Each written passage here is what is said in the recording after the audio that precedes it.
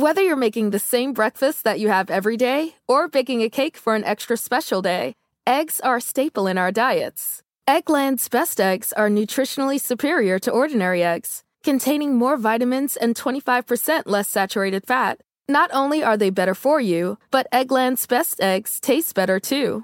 There's a reason that they're America's #1 eggs. Visit egglandsbest.com for additional information and delicious recipes. Warning, this podcast contains spoilers for the premiere of Secret Invasion, streaming now on Disney+.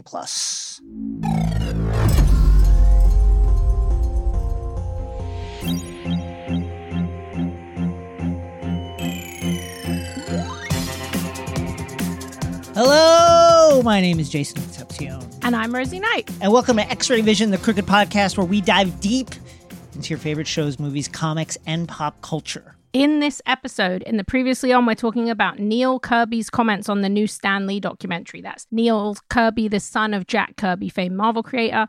In the Airlock, it's the Secret Invasion premiere. And in the Nerd Out, a rebuttal on whether Coach Ben should have burned down the cabin in Yellow Jackets season 2 finale. Controversial. Can't wait to hear that one. And we'll also be talking about another Marvel story that's been making the internet talk today, which is the AI controversy over the Secret Invasion opening credits. Coming up previously on. First up, let's talk about Neil Kirby's comments, son Marvel Comics artist, writer, all-around comics legend Jack Kirby, which expressed dismay at the framing of Stan Lee's involvement in the creation of various Marvel Comics icons, but most notably Spider-Man, that appeared in the new Stan Lee documentary on Disney+, which is titled simply Stan Lee. Not quite a documentary, but we can talk about that in a second. Yeah. Essentially, Stan Lee's position always was, one, that he was willing to say that Steve Ditko, Jack Kirby, those two co-created Spider-Man. But he was only willing to say that as a weird, olive branch to make them happy. But when pressed on the issue, he would always say, well, I thought of it, so I invented it. I thought of it, therefore I am the sole creator of Spider-Man. Now, here is Neil's statement. In part, it says, it should be noted and is generally accepted that Stan Lee, this is such a fucking wild way to open I just want to say, this is years in the making. This is years of controversy. I will give you a little bit of an insight into it when we talk about it. But this is Neil after having to go through the legal system to get money for the things that his father created, including the X-Men, the Fantastic Four. Basically, Thor, every superhero that you like from Marvel was partially created probably by Jack Kirby and alongside Stan Lee. So it is going to sound pretty angry, but there's context for it.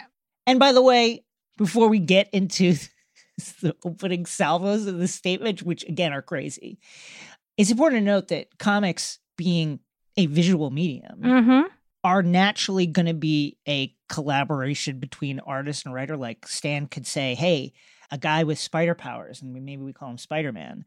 Exactly. In order for him to be sole creator, he would probably also have to say, and the costume looks like this. And I'm going to draw it. And I'm going to draw it. And I've decided the webbings go under the arms like this. And no, the rest of it, yeah, you had the idea, but then other people move the ball down the field. And even, I will say as well, the question of what ideas Stan had are very controversial. For example, as Neil gets into here, it is highly understood now, decades later, that Jack Kirby invented the Fantastic Four and based them on the challenges of the unknown. Right. But even in the new documentary, in inverted commas, that Disney Plus released called Stan Lee, they have Stan saying that he invented them, he created the characters. So even that idea of who came up with the idea is still very much contested. Well, I think it is generally accepted in terms of the Fantastic Four that Stan said something like, hey, it would be cool if there was a superhero family. No. There's letters from Stan and stuff now. The Fantastic Four one is very deep because, as Neil points out, they're essentially based on Challenges of the Unknown, which was something that Jack had done already at DC. And not just that, but the characters are named after people that were close to Jack Kirby. So Stan has always said he wanted to do like a team, but it's unclear whether This one is one of the most contested, the Fantastic Four. Well, here is Neil's statement in part. Quote, it should be noted and is generally accepted that Stan Lee had a limited knowledge of history, mythology, or science. Things that Jack Kirby loved.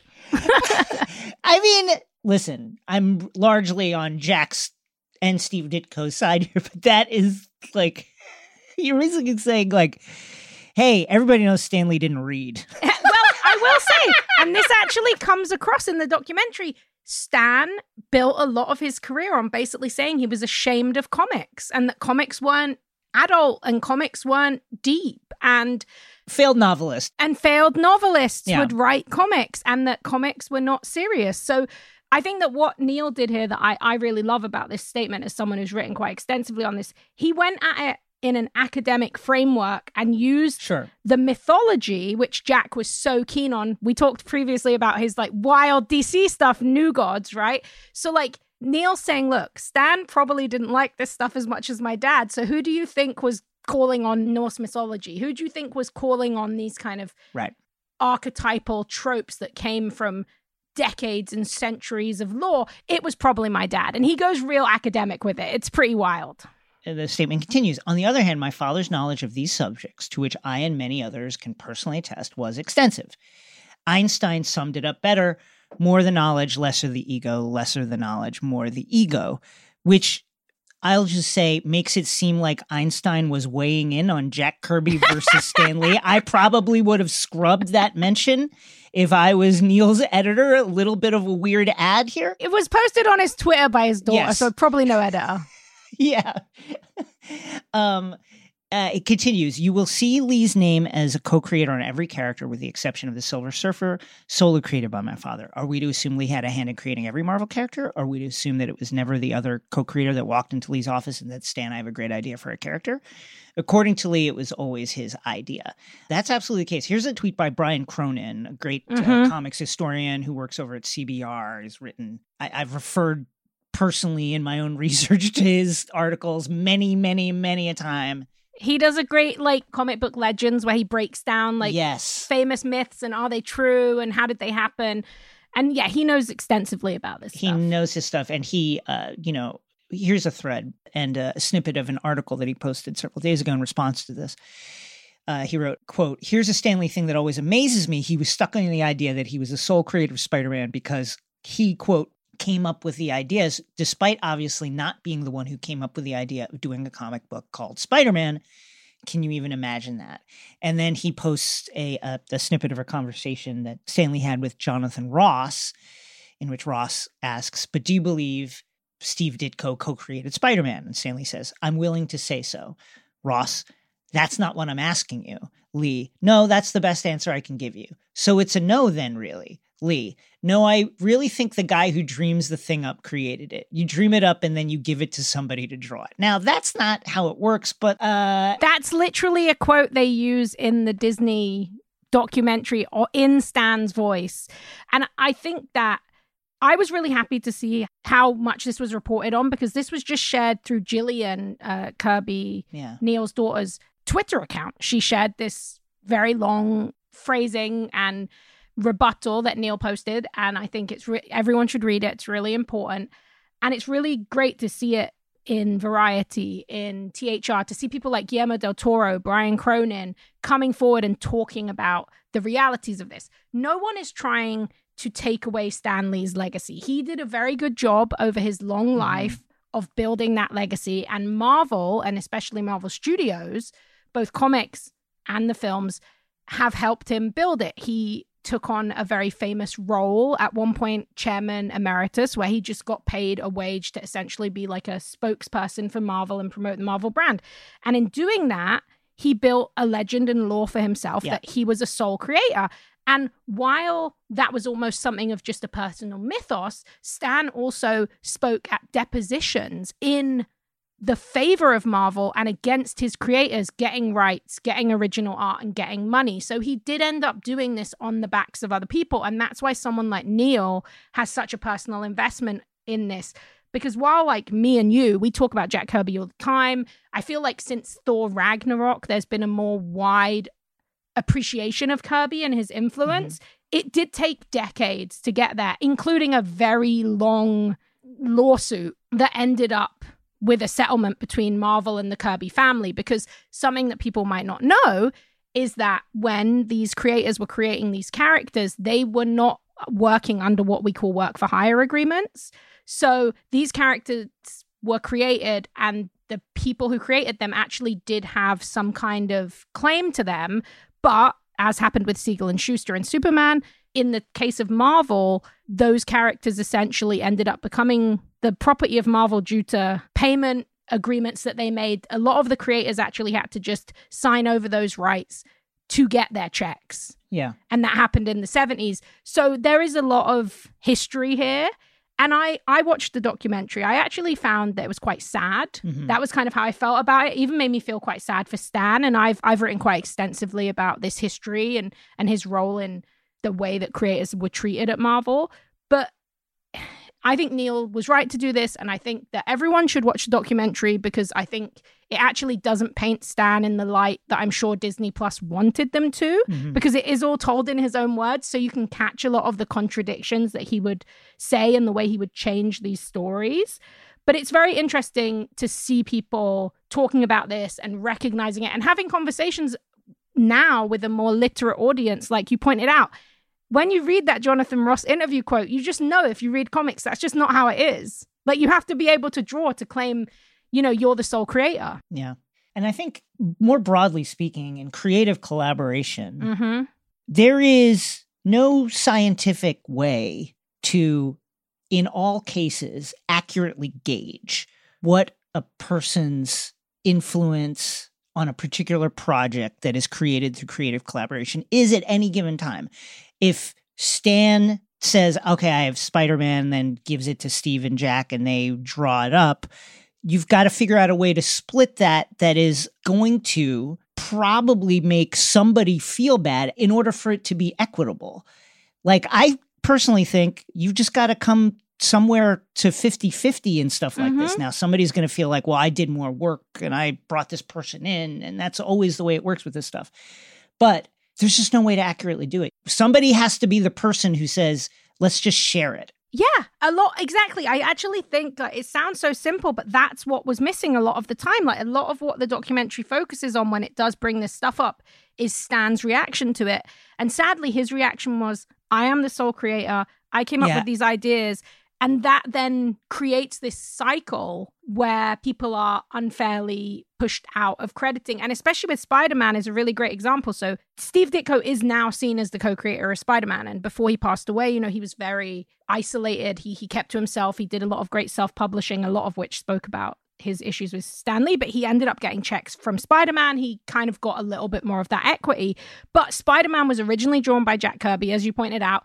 And then Stan didn't like the way it looked. But allegedly, there are also a version of the story where Jack had come up with that idea before with Joe Simon about a Spider-Man character. And then there is the very controversial fact that the Spider-Man costume looks like a costume that a Halloween company had been making. So there's all this kind of blurry conversation around it that comes from the fact that these were stories being made for what was seen as a disposable medium for kids, that people were getting paid like no money to write and draw. And it's kind of funny to now have to extrapolate this when it's about like $1 billion project.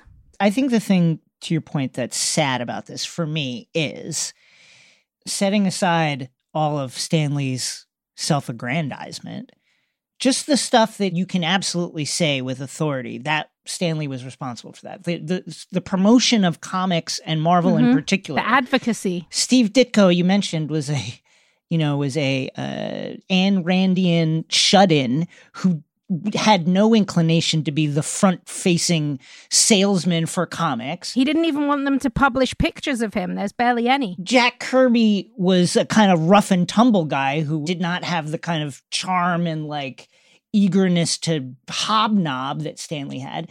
That's like not nothing, being the promotional guy for comics and coming up with a lot of, he did come up with a lot of the ideas. And while the Marvel method was created ad hoc to deal with what the structure of Marvel was at the time, it was not like a strategized system. it also gave him like tremendous influence in the stories that were created. So I think what's sad about this is it overshadows the stuff that he really did do, which is tremendous, like really, really important stuff. Yeah, I think that's the saddest thing, is that in creating this personal legend and then in posthumously, like with Stan now passed away, in Disney trying to carve this idea that he was some golden child who did everything himself, you rub away the reality of the whole man. And like you said, this is what I always say. I wrote an obituary for Stan Lee that I'm really proud of, Esquire magazine, when he passed away. And it was essentially a history of all of this stuff. And I always say, brilliant editor, unbelievable editor. A lot of what he talks about when he talks about writing, he was just editing someone else's story and giving them ideas and notes. He's an incredible talent spotter. Look at the people he surrounded himself with. John Buscema, Steve Ditko, Jack Kirby. Also, he is also one of the original Nepo babies. They actually don't really talk about that very much. But, you know, he got his job at Marvel because of his cousin and stuff like that. Yeah. So, but he's also an unbelievable advocate for comics. Like you said, he went on college tours. He made comics. They were taken seriously in an academic way for the first time because he would go and tour, and he knew that there were teenagers who read this stuff. There were adults who read it. He would go on late night talk shows. He moved to Hollywood. And that's why you have TV based on comic books in the way that we understand. And all of those things are amazing. He had been working since the early 70s to try and make Marvel have an impact in TV and film. And then a lot of the stuff that we see now is because he put that flag out there in the 70s. He has his first cameo in the Marvel Universe is in one of the old Incredible Hulk TV movies. You know, this is something he was doing for a long time. Yeah. And it is sad that the controversies, which I will say he did have a big hand in creating. So it's kind of like the conversation needs to be holistic and talk about what he did great and what he did wrong. And I think the sad truth is, in this case, all Neil and his family are looking for is, where's the Jack Kirby documentary? If you have the Jack Kirby documentary that talks about all the things that Jack did, then nobody worries about the Stan Lee documentary because it wouldn't be erasing Jack. So I think it's all about equity. Even now, it's still about who created it, who's getting the credit, and who is celebrated for these stories that we all love. And I think in this case, whatever deal the Kirbys made with Disney, I think this somehow goes against that deal because Neil has generally been very supportive. They were at the Black Panther premiere. It seemed like Disney and the Kirby estate were in a good place. And this seems to go against whatever they agreed on. Yeah, I also think that, you know, listen, we're comics nerds here. This feud and story is really not one that moves beyond the bubble of comics nerds. And I think it's absolutely believable, reasonable to me that very few, if any, people responsible for moving this documentary down the line from production to the platform had any awareness of the kind of heat that is behind this particular topic. X-Ray Vision will be back. Quick reminder, folks, that we will be live streaming our 15th anniversary of the Dark Knight retrospective episode on June 26, 7 p.m. Pacific time. Join us, Jason and Rosie, live with guests, Shea Serrano and Joelle Monique, for one-of-a-kind analysis, movie lore, and much more. For live stream tickets, head to crooked.com/xraylive.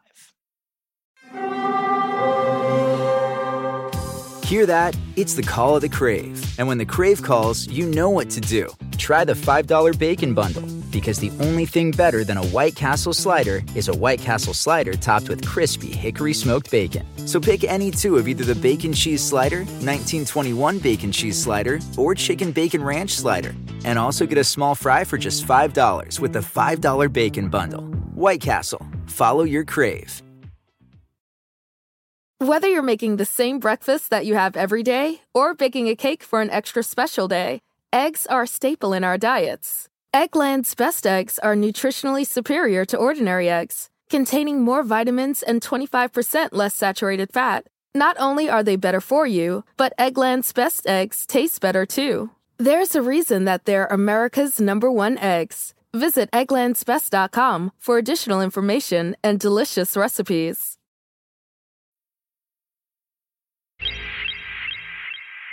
And we're back. Moving on to another heated topic.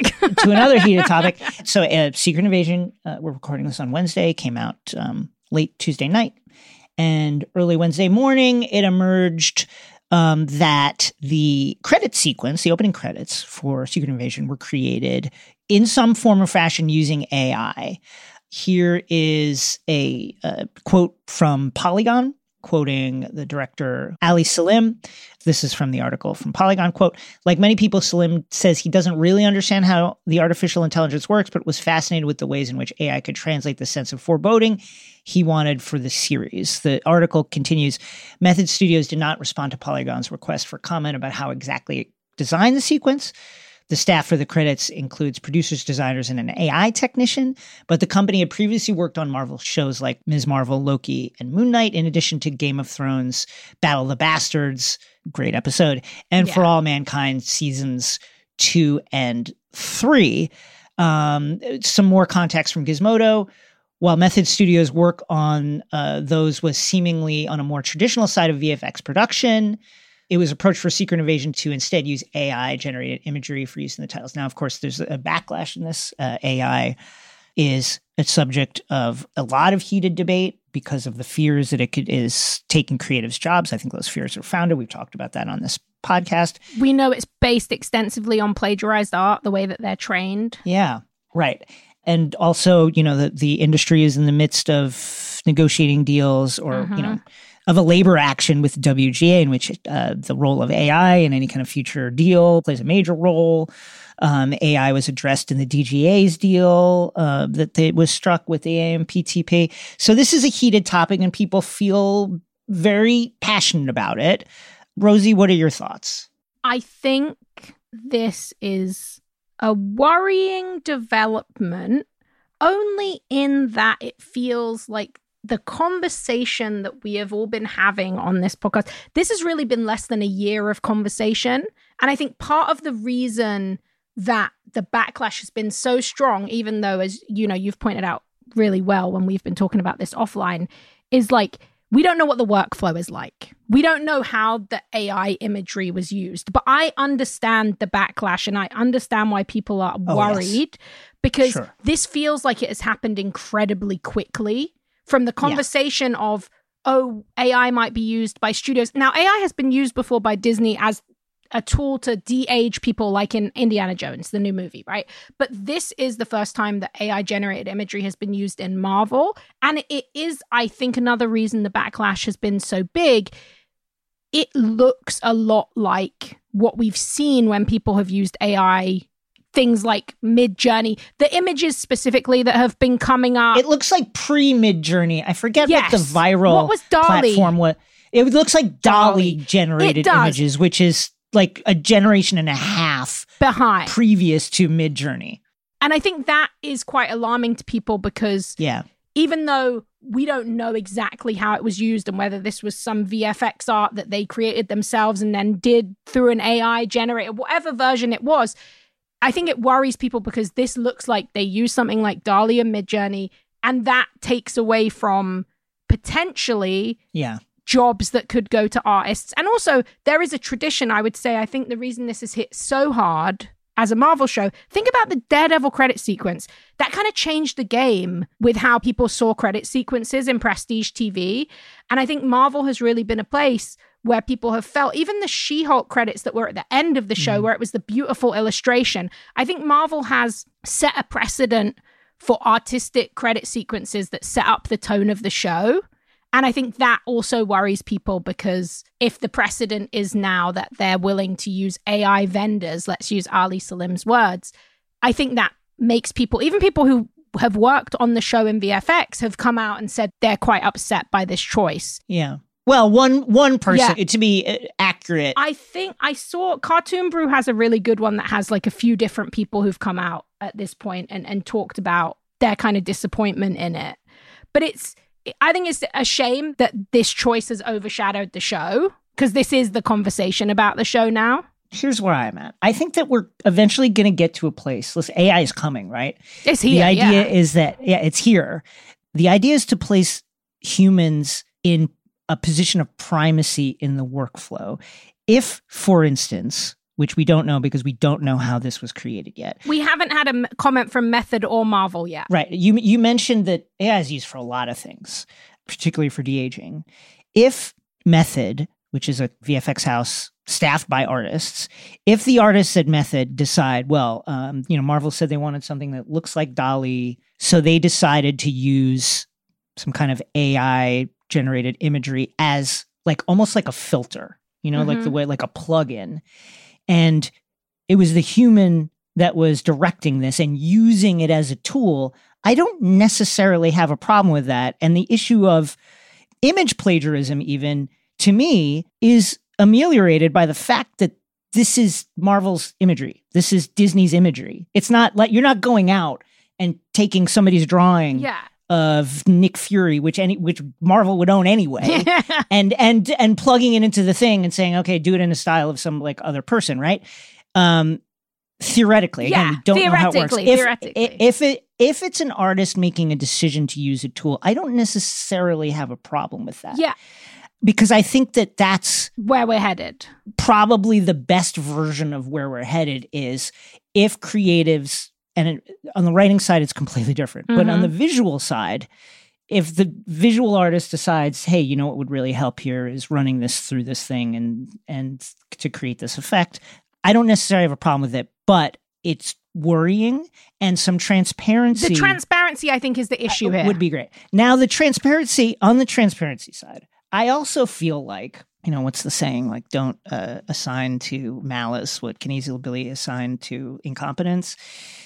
I think that there's a world where Disney PR was not expecting to have a heated debate about AI today, Wednesday morning, specifically around the credit sequence to Secret Invasion. And I think the kind of sloppy way that Ali Salim kind of talks about the process says to me that this being a hot button topic was on nobody's radar. Nobody thought I agree that this would be an emotionally charged topic that they would all of a sudden have to have a very detailed statement about. And if I'm Method, I'm now all of a sudden you're looking at a situation where you have to coordinate your comments with Disney PR, which was not a thing you have to expect. And in that sense, I think that there's probably a world in which the silence at this point is just the fact that they're like, oh shit, we have to comment on this now, and we have to figure out what it is. That said, I would love to know how this was created. I think that there's been some great tweets about people just being like, we just want to know the production. We just want to know how it was produced. If, as you say, it is a tool that is being used, which is something that people have kind of been selling as one of the boons for AI for a long time, then that would actually be, like you said, the best case scenario of a studio using it. The problem is because people don't know, and what people do know is DALL-E and Midjourney. If it's an AI generator that's been trained off of stolen art, then that worries people. If it's something where this was a job that 20 people could do and now 5 are doing it, that worries people. And I do think really this all comes down to the way that the director chose to speak about it. Even saying things like, when we approached AI vendors, that immediately makes people go, okay, well, you're approaching people to use AI instead of just, going to a studio and saying, hey, can you make this look like it AI, but like good. He's quoted as saying he doesn't really understand how AI works, which is, I think, a sloppy way to comment about it. But honestly, it looks bad, and it looks like it is not a thing necessarily that you should say in that way. But also, it may come as a surprise to some people, like, who aren't around the industry, or it's very often that people involved in one field don't know how the other field works. That's the problem with the VFX issues Marvel's been having. We've heard them say directors don't know how the VFX process works. Like, take AI out of it. Does Ali know how VFX are rendered? Maybe, probably not. Do they know how many shots that go into one action sequence, and how many people you need to work on it, or how much time? Now, again, I'm perfectly happy to be irate about this once we get more information. I just don't think we have it yet. And I will say, as a final thing, I would much prefer that, though there are obviously going to be power dynamics within any company, any VFX company, between workers and management, etc., I would much rather have a company of VFX workers, artists, craftspeople decide how to use AI than studios decide how to use AI in lieu of artists. I would rather that decision come from artists rather than studios. Now, here's the thing. I'm going to get paranoid now. Now I'm going to go full paranoia to close this conversation. It's perfect for Secret Invasion. It's appropriate. It is appropriate. You know, we know a lot about how DALL-E, about how Midjourney are programmed, right? They just scraped Getty, other repositories of visual images, DeviantArt, right? And that art probably contained amateur, depictions of copyrighted characters. It most surely did. Mickey Mouse, etc., Superman, whatever. We don't quite know yet, although it's stories I have read have seemed to suggest that in what is a suspicious tell, like that Midjourney and others have like avoided scraping Disney repositories and kind of like legally big corporate repositories. It's weird to me that like Disney and other places haven't threatened to sue because their stuff is in there. And this is the same thing with the large language models. Like this has been raised, like every script that's on the internet. If you go right now and be like, oh, I want to, what did the shooting script for Community Season 1, the pilot, look like? Let me get that. That's surely, without question, in the large language models like ChatGPT right now. Why isn't Universal sued? If your IP is being used to train this thing, why aren't these companies being like, stop it, or we own part of this? That's the part that worries me. The charge to like involve this stuff without any of the seeming aggressive litigation that always seems to come with an infringement or even a suggestion of infringement on IP. That is the part of it that worries me because, if I'm going to be completely paranoid, it feels like some kind of tacit agreement. That said, we need to know more about this particular subject vis-a-vis the Secret Invasion opening credits.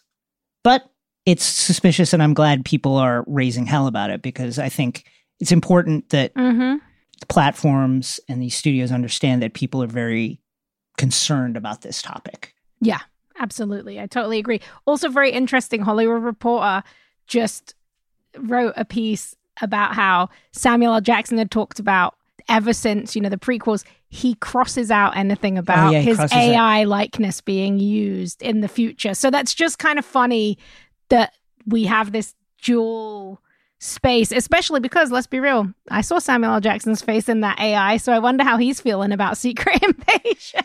I always wondered, this is off topic, I always wondered like how Sam's reps responded to him just being straight ripped off in the Ultimates. Okay, so this is just the comic shop rumor, but allegedly his people just like called Marvel and were like, WTF?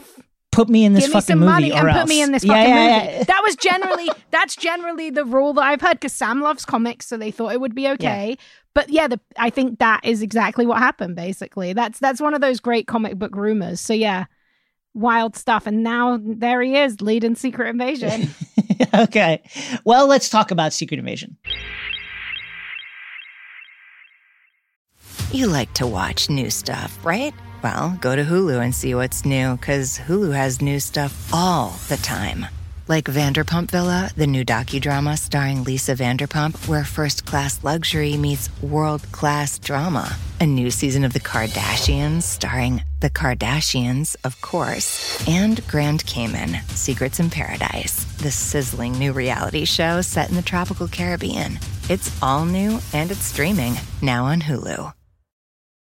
Whether you're making the same breakfast that you have every day or baking a cake for an extra special day, eggs are a staple in our diets. Eggland's Best Eggs are nutritionally superior to ordinary eggs, containing more vitamins and 25% less saturated fat. Not only are they better for you, but Eggland's Best Eggs taste better too. There's a reason that they're America's #1 eggs. Visit egglandsbest.com for additional information and delicious recipes.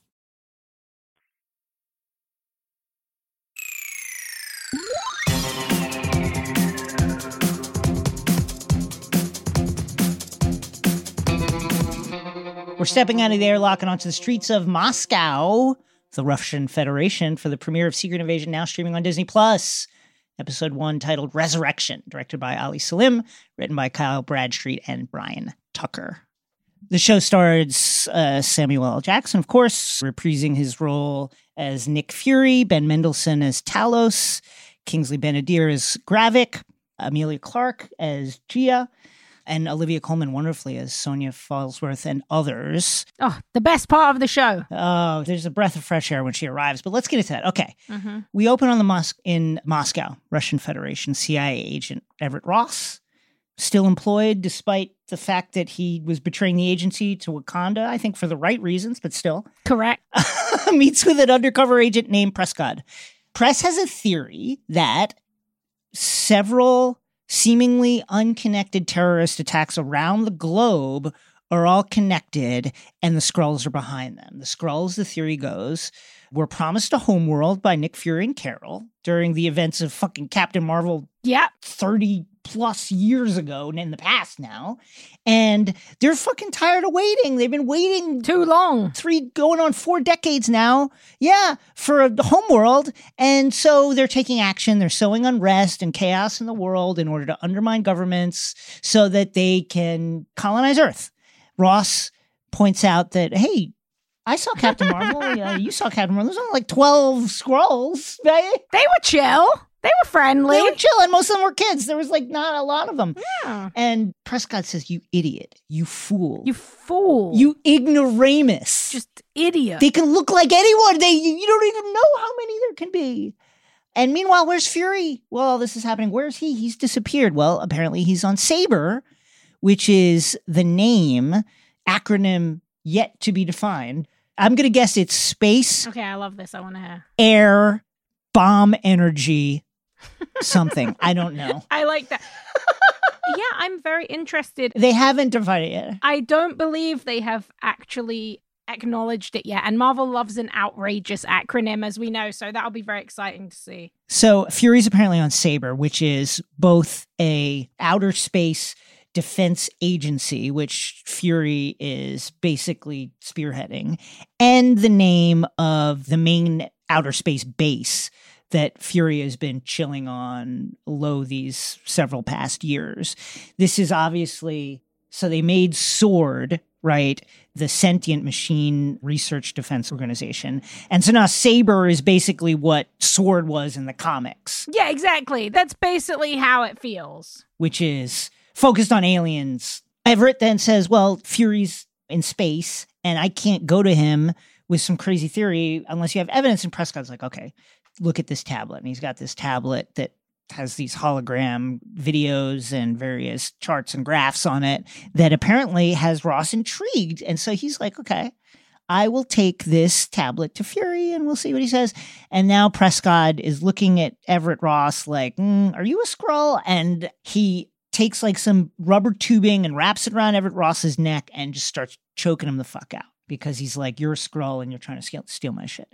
Ross shoots the man dead and then goes fleeing through the darkened Russian streets, and he soon realizes that someone's following him. He's radioing for an extraction team.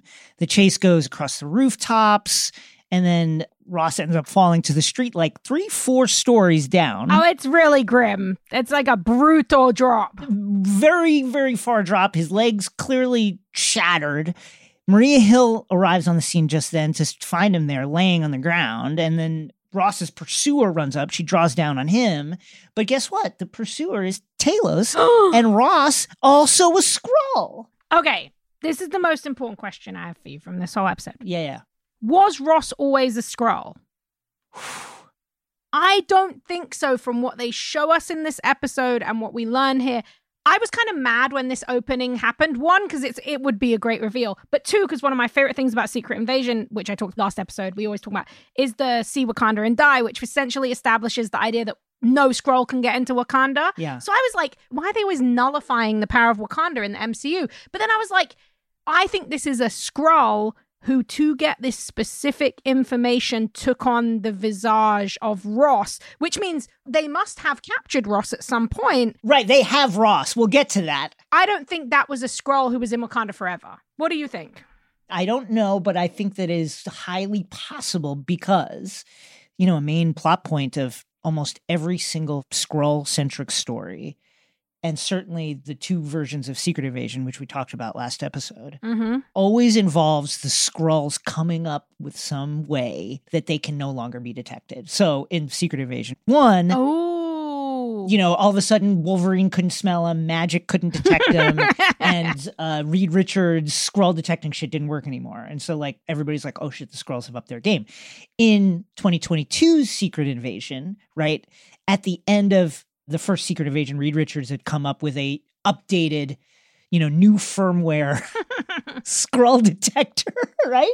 That was installed in like every government base across the world, the CIA, the MI6, everybody had these. And of course, like the Avengers, Fantastic Four, the X-Men had these Skrull detecting systems in their, you know, various installations. But guess what? In that story, semi-spoiler, the Skrulls have figured out how to not be detected by that anymore. And they have to go to like basically the method from John Carpenter's The Thing, in which they take the blood and like microwave it. So I think it's very possible that the Skrulls have figured out how to beat Wakandan Skrull detection. And it makes a lot of sense to me that it's a win for Skrull agents to get access to Wakanda and be involved with decision making at the highest level of Wakandan government.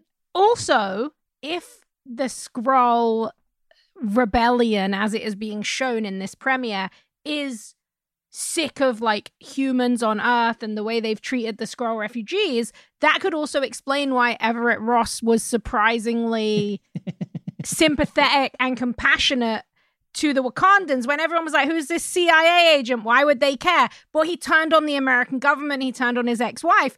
This could explain it. I like that. I like that reading. I'll just say it's possible. I think it's very, very possible that he's been a Skrull potentially for several movies, which would be so crazy.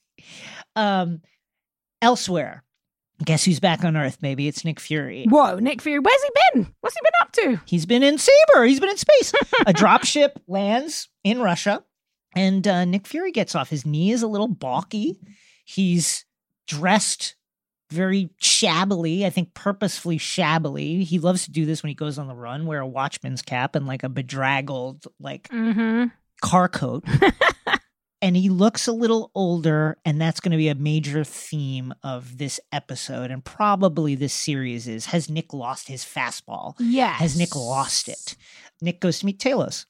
We learn that Talos' partner Soren has died off screen sometime previous to this story. As you do when you're a wife in the MCU or in any superhero story. As you do when you're a wife in the MCU, and as you do when you're an actor that somehow didn't sign the 5, 6, 7, 8, 9 picture deal because they didn't think they'd need you, which is probably what happened, right? Sorry to that Soren. Sorry to that Soren. So Nick is like, I'm so sorry about Soren, and, you know, how are you? And Talos says that Soren was apparently worried around the time of her death about a thing that's happening right now, which is the rise of Skrull nationalism, Skrull nationalist extremists who are like, hey, I'm tired of Nick Fury dragging his feet for 35 years for us to get a homeworld, and we're looking to create something for ourselves right now. And the Skrull nationalist is named Gravik. And apparently Nick Fury has some history with Gravik, and of course Talos does too. Apparently Talos' daughter, Gia, is part of Gravik's cause now, and Talos himself was kicked off the Skrull Governing Council, and Gravik took his place. And his message is really resonating with these disaffected Skrull youths who, you know, were born during this time or shortly before the time of the alliance with humans. And apparently Gravik has set up these kind of like mini Skrull bases / colonies in Russia, because Russia has all of these decommissioned nuclear power plants that are just like teeming with radiation. Think Chernobyl. And Skrulls have no problem with that kind of radiation. They just happily live there. For those who are going to be looking for who's a Skrull, I feel like this feels like a good test of like, if you want to know who a Skrull is going to be in this world. Sadly, I don't think we're going to get my pickle and strawberry tell that I was hoping for. This does not seem like the comedic space for that. But I do think if in future episodes of this 6-episode series, if you see somebody who's chill with some radiation, who's a human or doesn't seem to be wearing a mask or is setting off a little Geiger counter or whatever, you're probably looking at a Skrull. I think this feels very much like they're foreshadowing the importance of this idea that Skrulls are not impacted by radiation. You ready for this? Yelena. Oh! Everybody from Russia, as far as I am concerned right now, is a Skrull. major suspect for being a Skrull. I'm talking Natasha. I'm talking her whole family. We never saw her hit the ground when she jumped off Vormir. We never saw her hit the ground. I'm dead serious, though. All of them. Oh my gosh, the whole Red Guard, they're just Skrulls. The Green Guard. We need to think about it. I would love to see Elena come back. So I'm saying, I like this is like the unexpected xenophobia I know, right? of the Skrulls. It's like everyone who's Russian is a Skrull now. Okay. So Prescott's intel was about what Gravik's plan is. And apparently his plan is to foment a war between the US and Russia by setting off dirty bombs, which will then be blamed, I guess, on the US. And long term, Gravik wants to make the planet uninhabitable for humans. Radiation would certainly do the trick. And then guess what? Baby Skrulls are riding high. We cut to Washington, D.C., where James Rhodey Rhodes, out of his suit, walking quite well without any kind of seeming lasting effects, Doesn't have his cool suit anymore or anything. is now an undefined high-ranking member of, it seems like, the Defense Department. He might be the National Security Advisor. He's working for the president, who I'm going to say is definitely a Skrull. Listen. Just want to put that out there. I'm like 100% sure this Dermot Mulroney, one of my all-time favorite actors. I'm pretty sure you're a Skrull, bro. Just putting it out there. So he's like, he updates the president, President Mulroney, that Nick Fury is AWOL from Saber. Nick Fury was not allowed to leave Saber, the base, and he has left. And more worryingly, right before he left, he got an encrypted message from his old pal, fucking collaborator, Maria Hill. You can't trust those two together. And who knows what they're up to. And so POTUS is just like, deal with it. That's all he says is deal with it. This is another question I have after this episode, right? So like, yeah, poor old Nick Fury and Maria Hill. So these two are still working for the American government after S.H.I.E.L.D. was revealed to be Nazis for like 60 years. Seems like a major failure. Seems like a failure. I'm like, bro, Saber, Sam, I felt like Nick kind of set that up with the Skrulls, like it was his own thing, like he'd learned his lesson. And now I'm like, the president's in charge of this? This seems like a mistake. Doesn't that track? Isn't that one of the most realistic things about the MCU? This tracks so much. Because you're right, because they fell for it with S.H.I.E.L.D. and the Nazis, and now they fell for it with Saber and the Skrulls. So you're right. Actually, 100% makes sense. Great storytelling, great foreshadowing. Back in Russia, Fury is just out for a walk. Talos is like, you're a black guy in Moscow at night. Like, everybody's going to be looking at you, noticing you. And he's like, don't worry about it. Don't do it. Clearly, Fury is looking to provoke a reaction. He gets it. He's scooped up by some black ops team, and he's taken to meet Sonya, an MI6 big shot, who is also trying to quash the nascent Skrull rebellion. As Sonya, of course, as we mentioned, played by Olivia Colman. And it's like a ray of sunshine as soon as she arrives in the show. It's like, what if Mary Poppins was a nightmarish spy master? Yeah. She brings the energy. It's wonderful. That she had in Peep Show somehow. It's so good. For me, this was the moment that the show like lit up. Yeah. I want to see her and Sam together are so brilliant. Like, I almost want this to be a two-hander that focuses on them, and I hope we get more, because it just doesn't change the tone. The show is inherently grim and gritty. That's just where we're at, and I'm accepting it because the original Secret Invasion comic was so bombastic and silly and out there, and I know that's not what we're getting, but this moment brings so much light and fun, and their banter and their chemistry. I definitely felt, I was like, is this going to be that relationship that Nick has in his past? Because obviously in the comics, that's Valentina, you know, and they changed that here and made her Everett Ross's ex-wife. So I was like, maybe these two are that weird, like, spy master romance. I just thought they were so good together. And she's this great mix of, like... Yeah, she's fantastic. Would make you a cup of tea, but it definitely has arsenic in it. But you'd still want to drink the tea. Like, it's this cozy cruelty, this Mary Poppins, Hannibal Lecter. I don't know. She was just... I love her so much in everything, but she is so good. This episode and potentially this series seems very influenced by the first Mission Impossible movie. Yes. And Olivia Colman's Sonia reminds me so much of Max, Mm-hmm. the kind of like independent. Oh, that's a really good call. Intelligence broker that is like constantly flirting and charming and cajoling everybody around her in this wonderful, like, light touch way that kind of belies the seriousness of what she's doing. And that's kind of the Olivia Colman move here. And it's wonderful. Man, first Mission Impossible movie. What a movie. Brian De Palma. Love that movie. Wonderful movie. And a lot of the kind of looks and little paranoia engines that are used here, the way Nick notices people staring at him on the street, a romantic couple.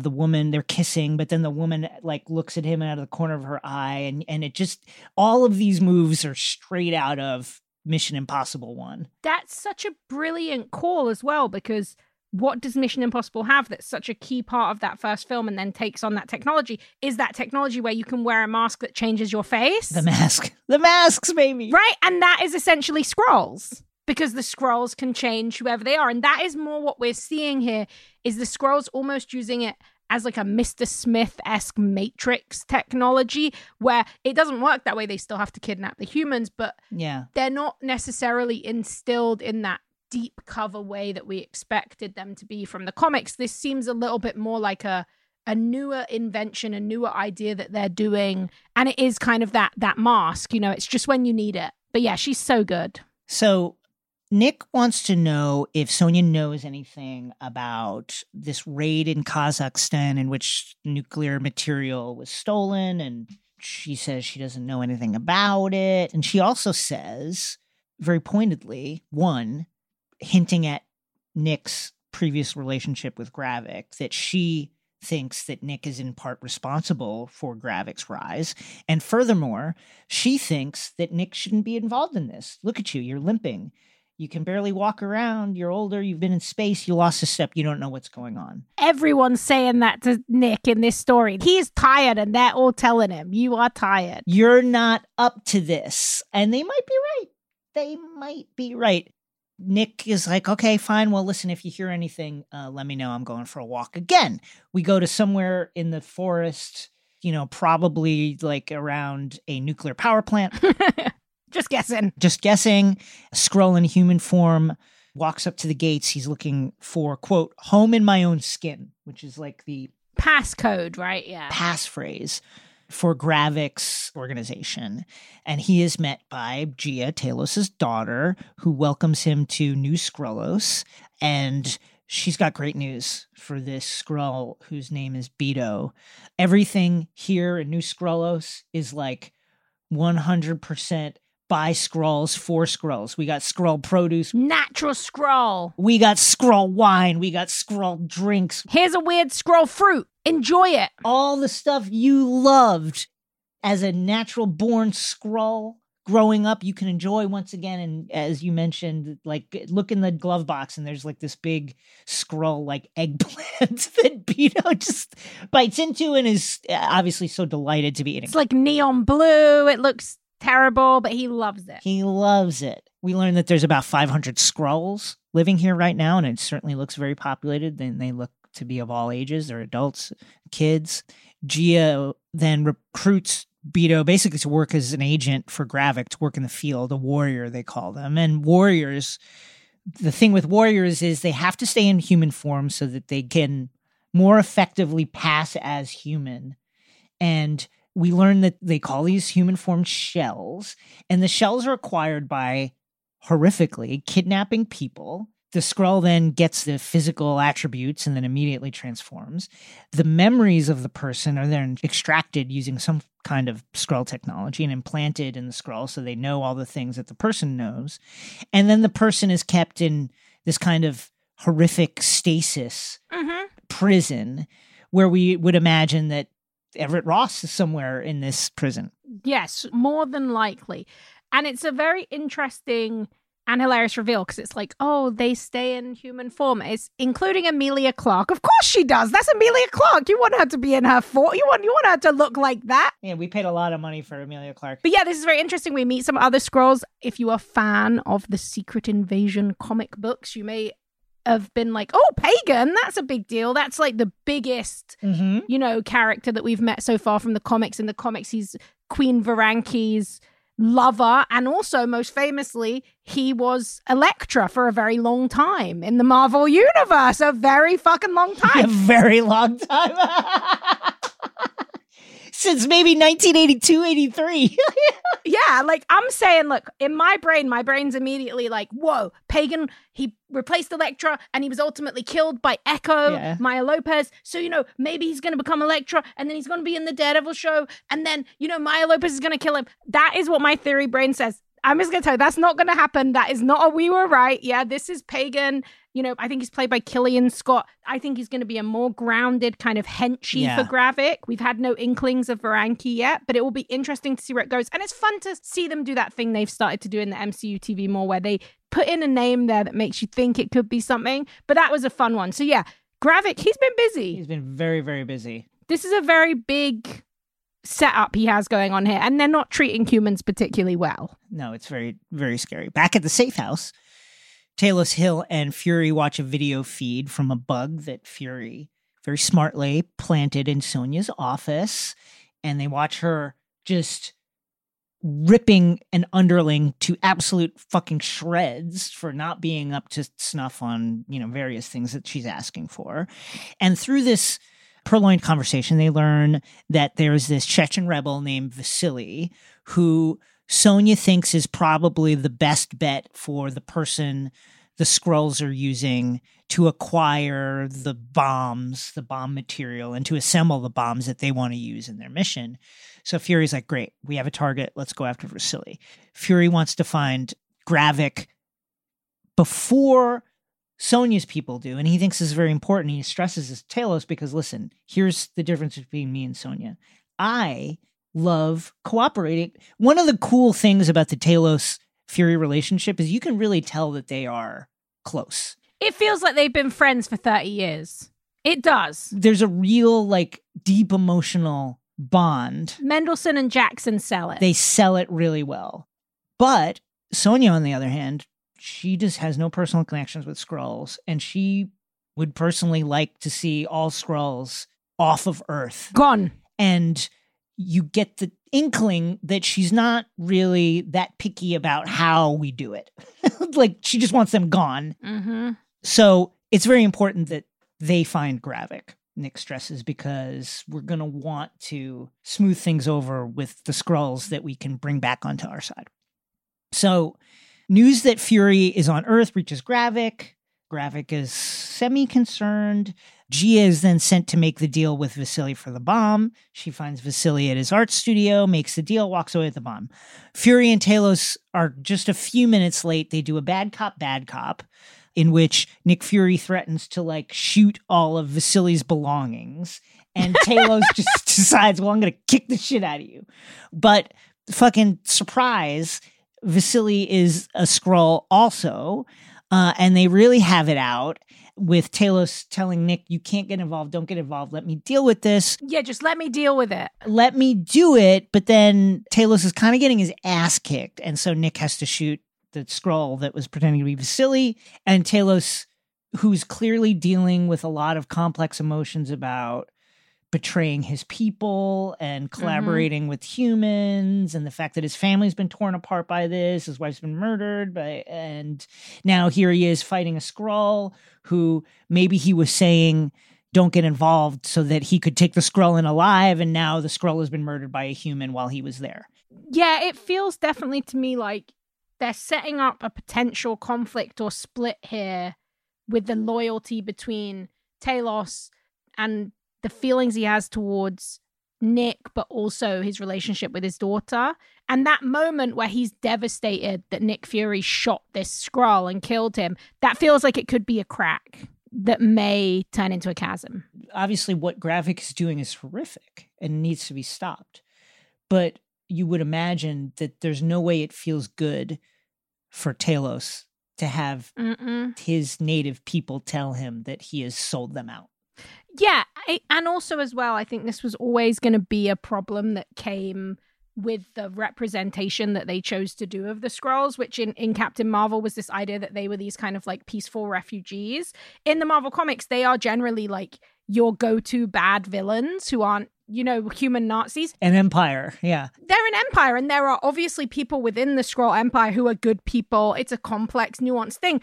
But to introduce them as essentially refugees of a war, and then now have to establish the idea that some of those refugees are terrorists, this was always going to be a hard play, I think. And it's going to be interesting to see how they build it out. Obviously, they're lucky because Kingsley Ben-Adir is like an incredibly talented actor. So I'm sure Gravik is going to bring a lot of gravitas to this role. But yeah, I always think that was going to be a hard thing to sell. And the route that they're going is definitely the more serious and complex take on it. Which I like. So I should mention that while Nick and Talos were going to see Vasily, Hill was out in the car and she happens to see Gia walking past. So she follows her down to a tunnel and the two fight, but Skrulls are way stronger than humans. So Hill kind of gets her clock cleaned. And Gia goes on the run with Talos following right behind. The father and daughter confront each other. Gia doesn't want to hand over the bomb. Talos is like, well, this is a really weird way to tell you this, but I have some news. Your mother is dead. Her last words were, find Gia, which is, again, a crazy way to learn that your mom died. And then Talos is like, can we just like talk? And Gia rebuffs him and she goes on the run. Fury goes to a bar where he meets Hill, and they finally like have a talk that they should have had probably 2 days prior, where she gets to ask him, you know, why did you leave Saber? And he's like, well, 1, you called me, and 2, because I was having a crisis of faith, and that crisis of faith carried over to my work at Saber. And then he clearly feels a responsibility to the Skrulls and to Talos, and his inability to follow through in a homeland for them is kind of a major factor in what's going on right now, like in a really significant way. Mm-hmm. And Hill says, well, listen, I only called you because Talos wanted you. She's like, I didn't want you here. I didn't want you here because guess what? You're not ready for this, Fury. You were never the same after the blip, she says. Agreeing, though she doesn't know it, with Sonya. Mm-hmm. And again, you have to wonder if she's right. We then see Fury late at night, like reliving the moment of the blip, his hand turning to ash, eventually his whole body turning to ash as he drifts away. I'm very interested in this, actually. Talos, you know, he keeps telling Fury, you disappeared, you know, you were never the same. So does Maria Hill, she knows he got blipped, right? So he was gone for 5 years then, and then he went up to Saber. I feel like people are not really like giving Nick a lot, like enough credit for the fact, you know, he was blipped and then like, you know, the world was saved and everyone got unblipped, and then he's up in space trying to protect. Everyone's like, where have you been? It's like, where was half the world? They got blipped and now he's up in space. I kind of perceive this as, yes, of course Nick got blipped, but the fact that as soon as you got snapped, you then left Earth to go to space? Yeah. Like, we needed you here when, we needed you. And clearly the suggestion is, what Hill is kind of like, and what Sonya is kind of beating around the bush with is, you were heavily traumatized by the blip. Obviously, you didn't know anything when you were blipped, but when you came back and the gravity of what had occurred hit you, it's probably still hitting you. You're probably still processing it, and you need to deal with it because it's heavily affecting your ability to do the job that you're trying to do. Yeah. And I think that's what everybody's basically saying to him is like, we want to help you. We're your friends. You went to fucking space. How are we supposed to help you? Yeah, like, where were you? Yeah, no, that's a good call. I also wonder, it feels like there's a lot of weight being put on this idea that he's not the same. He's not got the same strength. I wonder how much of that is going to play into a change that is more significant. I don't think that he is a Skrull. I don't think he's one of those cases. I don't think it's anything like that. But, you know, Nick Fury's very old. In the comics, he's essentially immortal. Here, he looks much older. I wonder if there is some kind of connection here to him aging faster or being ill, or actually, you know, the blip affecting him in a more permanent way than it did other people. I'll be very interested to see. Obviously, the biggest impact this is going to have as this series goes on, is going to be Nick Fury showing everyone that he is in fact back, like John Wick, and they're all wrong. That's clearly the route they're going. But yeah, I found that, I was like, please give this man a break. I was like, do you know how hard? The blip was pretty hardcore, man. I will say that I find myself, with regards to the way this episode ends, yes, on rewatch, like looking for clues that Nick's playing possum. They're doing a really good job of selling Nick being older, potentially over the hill, traumatized by the events of the blip, not on his A game. But it's hard to escape, because this is Nick Fury. It is hard to escape the idea that, of course, Nick wants his enemies thinking that he doesn't have it. To think that, right? And he's just come back from space. Suddenly he's got a limp. He's looking a little bit rough and tumbled. He really played up the lips. Oh, my knee. Yeah. He's playing it. Yeah. Oh, exactly. Like, I think you're right. I think it's at least partially a play, especially because he doesn't really fight back when these women in his life are saying that to him. Gia brings the bomb to Gravik's people, and they're like, great job. She tells them that, hey, just so you know, human security forces know about us because someone tried to intercept me. But then, very interestingly, she lies and says, I don't know who it was. I didn't recognize the person. But of course, it was Maria Hill and her dad. Later, Gia secretly meets with her dad. He finally tells her, shock of shocks, that it was Gravik who killed her mom off screen. And she tells him in return that, guess what, that big bombing is happening tomorrow. There's 3 devices, and Gravik knows you're onto him. There'll be like 100 Skrull agents around. It's going to happen in a park, and I'll mark the bombs with this infrared spray so you can see it. They set up the sting operation in the park with Hill, Fury, and Talos watching Gia. Who knows how many Skrull agents are all around. Immediately, things get mixed up, and the bombs are now heading in various directions carried by various people. Everybody splits up. Fury, we mentioned how when Fury was on his walk, right, he ran into like all these different people who were different levels of suspicious, and one of them was this girl in this very colorful outfit with this beautiful rainbow-colored ball that kind of like stumbled into his path and then moves away. He sees that girl again, and he knows Skrull. Yeah, and it seems like the implication here, which would be a big change, but I think is something we'd guessed before. It kind of seems like the implication is she is Gravik, and Gravik can maybe change between bodies. Yeah. Because it kind of seems like Nick is following one person, and as he follows them, the girl disappears, and then it's a man, and then the next person is a woman. Now, he is always... someone else walks in front. So there's a chance it could be a trick of kind of the light, or like a trick of perception. But my read here was like, this is the same girl. The Skrulls are onto him, and potentially that could be Gravik, who has this kind of ability we haven't seen before with Skrulls. I thought that as well. And you know, as we've talked about in previous episodes, I think the Super Skrulls are going to be introduced here. I think we're going to get... I do. They'll just do it a different way. They'll do it a different way. I think we'll get Skrulls that can be multiple forms of things at once. Mm-hmm. Okay, so the Skrulls are clearly on to this counterintelligence sting. Hill discovers the backpack she was following was empty, and things just happen really quickly after that. Fury sees Gravik trigger the bombs. They go off. There's huge chaos in this park. A Skrull disguised as Nick Fury shoots Hill, and she very potentially dies in his arms. And the real Nick Fury, having no other option, flees. And that is how the episode ends. Is Hill dead? She's done this before, by the way, playing dead. I think if she is dead, it's a big mistake on the MCU's part. I don't think it will land very well. I would say it also wouldn't make sense. She's quite a major player in different ways in the 2022 Secret Invasion and the original Secret Invasion.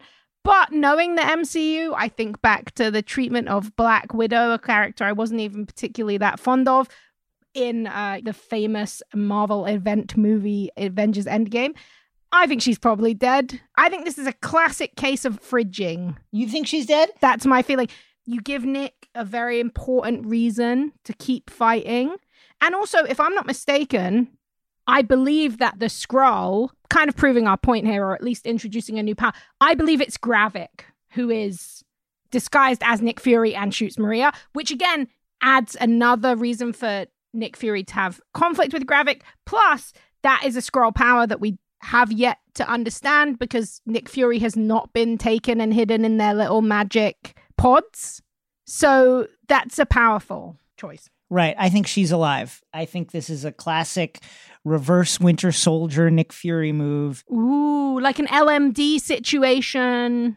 You know, when he's like in Steve's apartment and he gets shot and then dies, in air quotes, I think it's just another one of these where Hill is now the one pretending to be dead so that the Skrulls can think that they are on the front foot. Oh, and then they think Nick is alone. Oh, that's pretty good. That's a long game plan. I like it.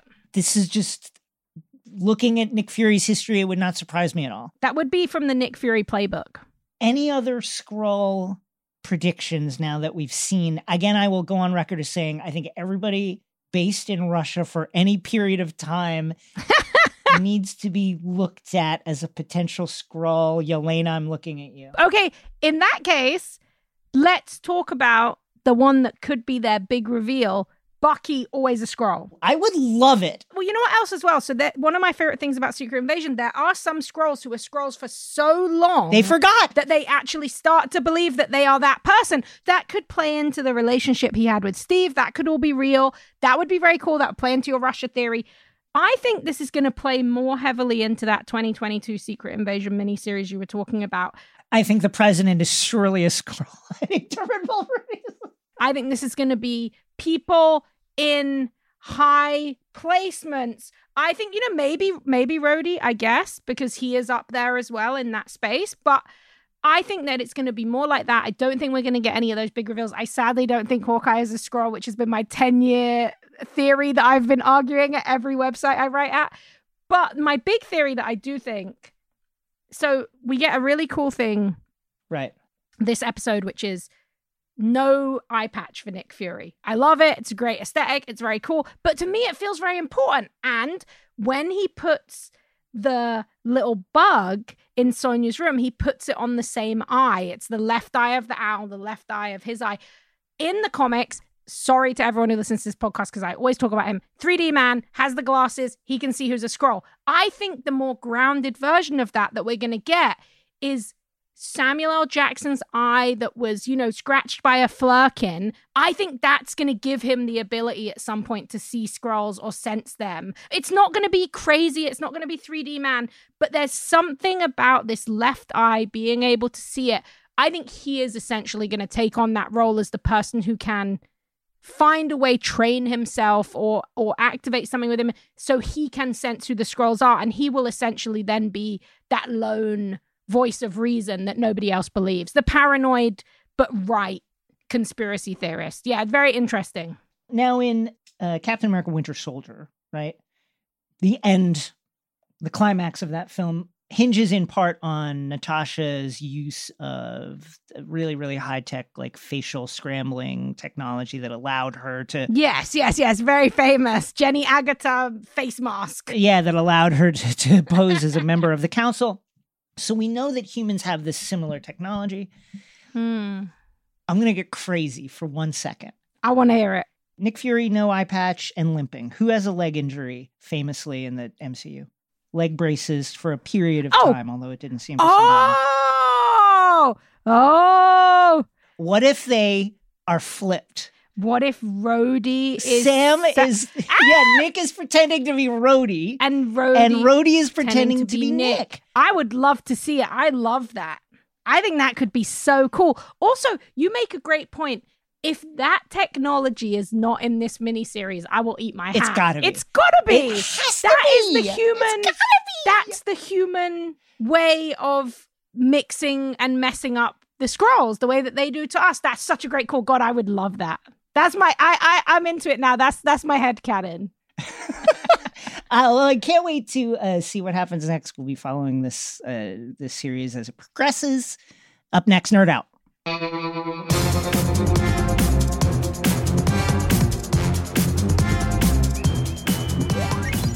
Warning. The following Nerd Out contains big spoilers. Big spoilers. Big. For the season 2 finale of Yellow Jackets. Be warned. In today's Nerd Out, where you tell us what you love and why, a theory you're excited to share, or a quick question that we can answer, Cody offers a rebuttal. I would say Cody adds support to Coach Ben's actions from the Yellow Jacket Season 2 finale. I agree. Do you want to read it? You should read it. Yeah. Loving all the deep dives this year, I have to say, I think Coach Ben made the smart move burning down Camp Yellow Jacket. That is a controversial take, Cody, but I'm here for it. Let's listen. To begin, should he have reinforced the doors better and locked them inside? Yes, I agree. If you're going to do it, don't let them escape.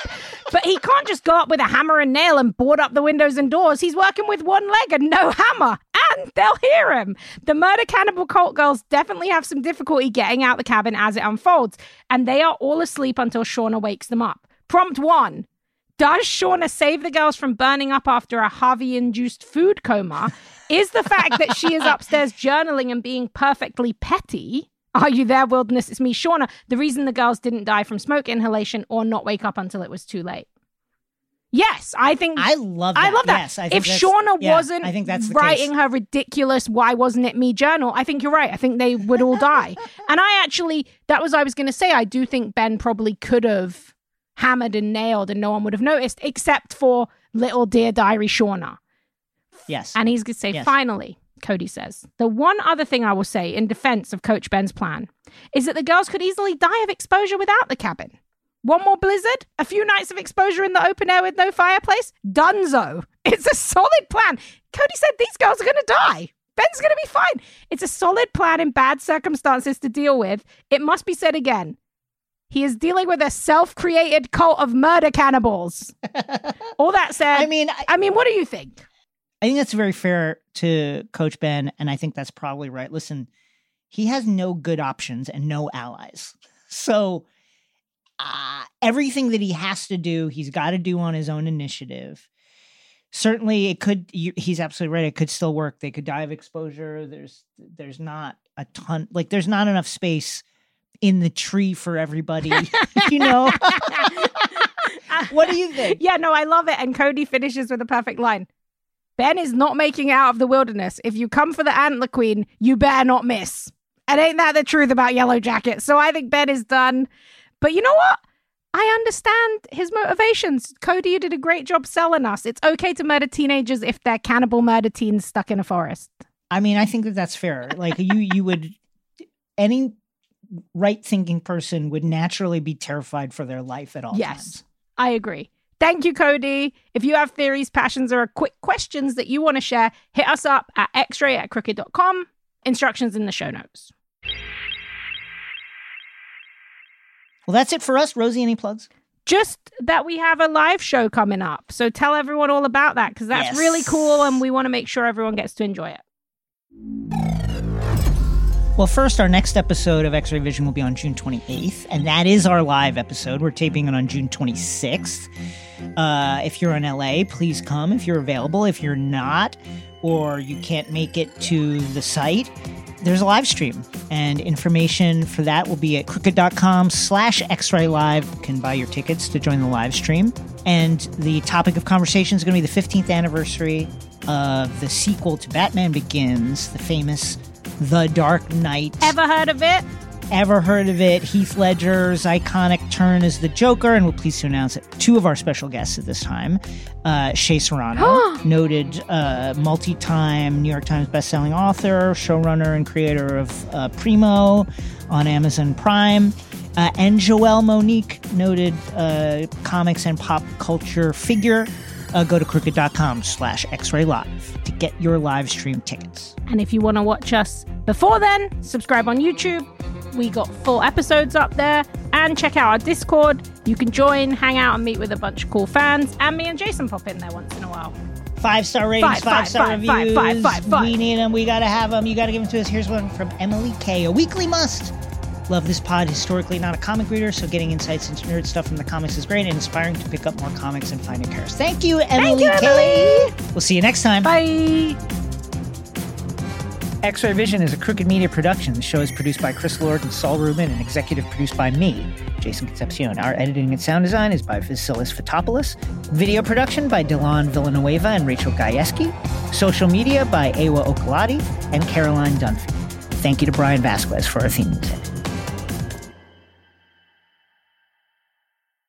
Whether you're making the same breakfast that you have every day or baking a cake for an extra special day, eggs are a staple in our diets. Eggland's Best Eggs are nutritionally superior to ordinary eggs, containing more vitamins and 25% less saturated fat. Not only are they better for you, but Eggland's Best Eggs taste better too.